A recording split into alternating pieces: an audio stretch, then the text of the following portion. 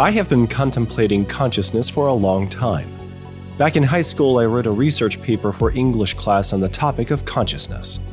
I argued that it could not be reduced to the mere outworking of physical matter in motion. I remember intuitively just understanding this upon reflection, but I was able to find a book at the library written by a philosopher of science, Dr. James Fetzer, who argued that minds are not machines, and human consciousness is fundamentally different from how computers make decisions and access memory. I understood that this was a vital issue in the debate over worldviews, because if our brains are all we are, if there is no soul, then everything we think and do must be traced back to only physical causes, just like the processes of a computer.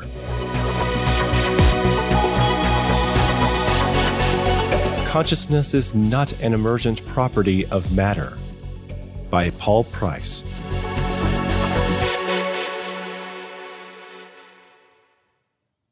Over the years, I have brought up this issue time and again in discussions with skeptics and atheists. Once in a while, you will find someone who is willing to bite the bullet and face up to the stark reality that there can be no truly free choices in a materialistic universe. However, I have found that to be the exception to the general rule that most people, including atheists, are highly resistant to the idea that we have no ability to make genuine choices. It runs contrary to our deepest intuitions about ourselves. It also leads to an uncomfortable question. If I didn't freely choose to believe what I now believe, then how can I claim that I am being rational? The concept of rationality, making good choices about what to believe based on principles of logic, becomes moot and meaningless if we have no ability to make choices or have free thoughts in the first place. In the search for a way out of this uncomfortable position, I have found that most atheists seem to gravitate to one particular explanation for consciousness, that it is an emergent property of matter which is activated by the particular complex arrangement of our brains. According to one science article, the term emergent properties, or emergence, refers to those properties that arise from the collaborative functioning of a system, but do not belong to any one part of that system. In other words, emergent properties are properties of a group that are not possible when any of the individual elements of that group act alone. The atheists want to believe that this mysterious emergent property of our brains is able to free us from the stark nature of matter, that it behaves according to only rigidly predictable ways, according to the laws of physics and chemistry. I have never yet been given any scientific explanation as to how this is supposed to work.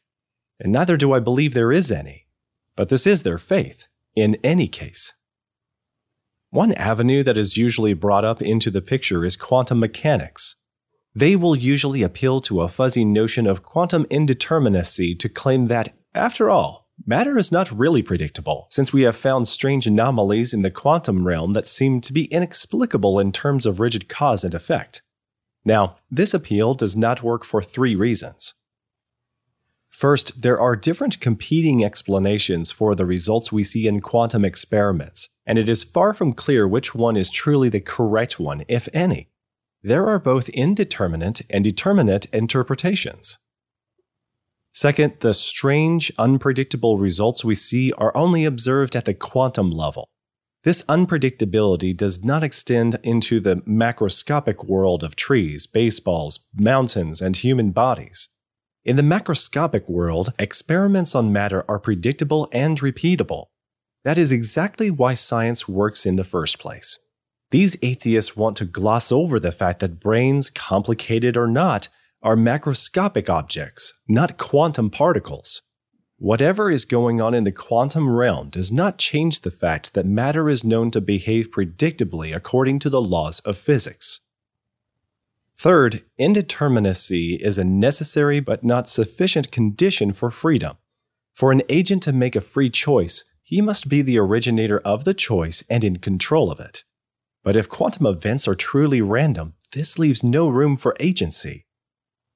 What then can be said in response to this emergent property argument? I think it would be very helpful here for us to examine what kinds of emergent properties we do observe. An emergent property, by its very nature, is an outworking of the same universal laws of physics that govern everything else in the material world. For example, some things are soft and some things are hard. Softness and hardness are not properties of the constituent molecules of an object, but rather these properties emerge as a function of the physical arrangement of those molecules.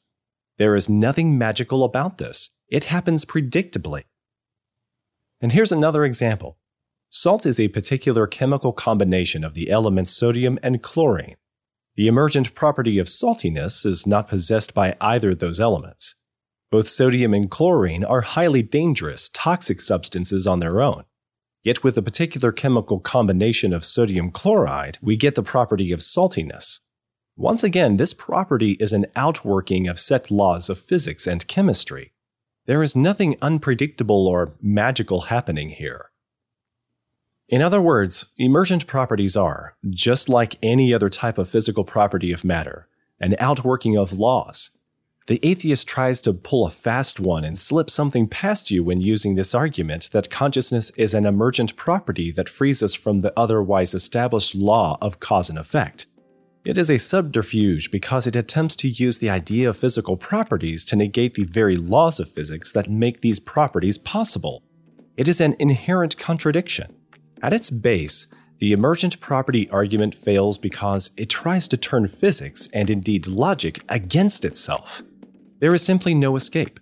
Without a supernatural soul, humans are tied down by the laws of physics. We are reduced to automatons, and the implications of this are far-reaching. Showing this to the atheist is a very good way to begin to take the roof off of their false worldview.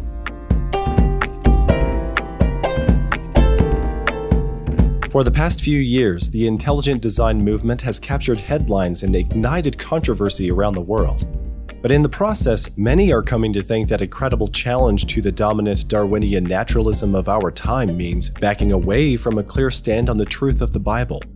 So, creationist heavyweight Dr. Jonathan Sarfati, whose Refuting Evolution has the most copies in print of any creation book ever, challenges the evolutionist's mindset head-on with this book titled By Design. It is a lasting definitive work on design by a leading biblical creationist. Dr. Sarfati presents case after case for amazing design in the living world and demolishes theories of chemical evolution of the first life. Yet unlike many in the prominent intelligent design movement, he is upfront about the truth of the Bible. This enables the author to refute many anti-design arguments and answer the key question: who is the designer? So get your copy of By Design today at creation.com/store. I am Joseph Darnell. For everyone at CMI, thanks for listening.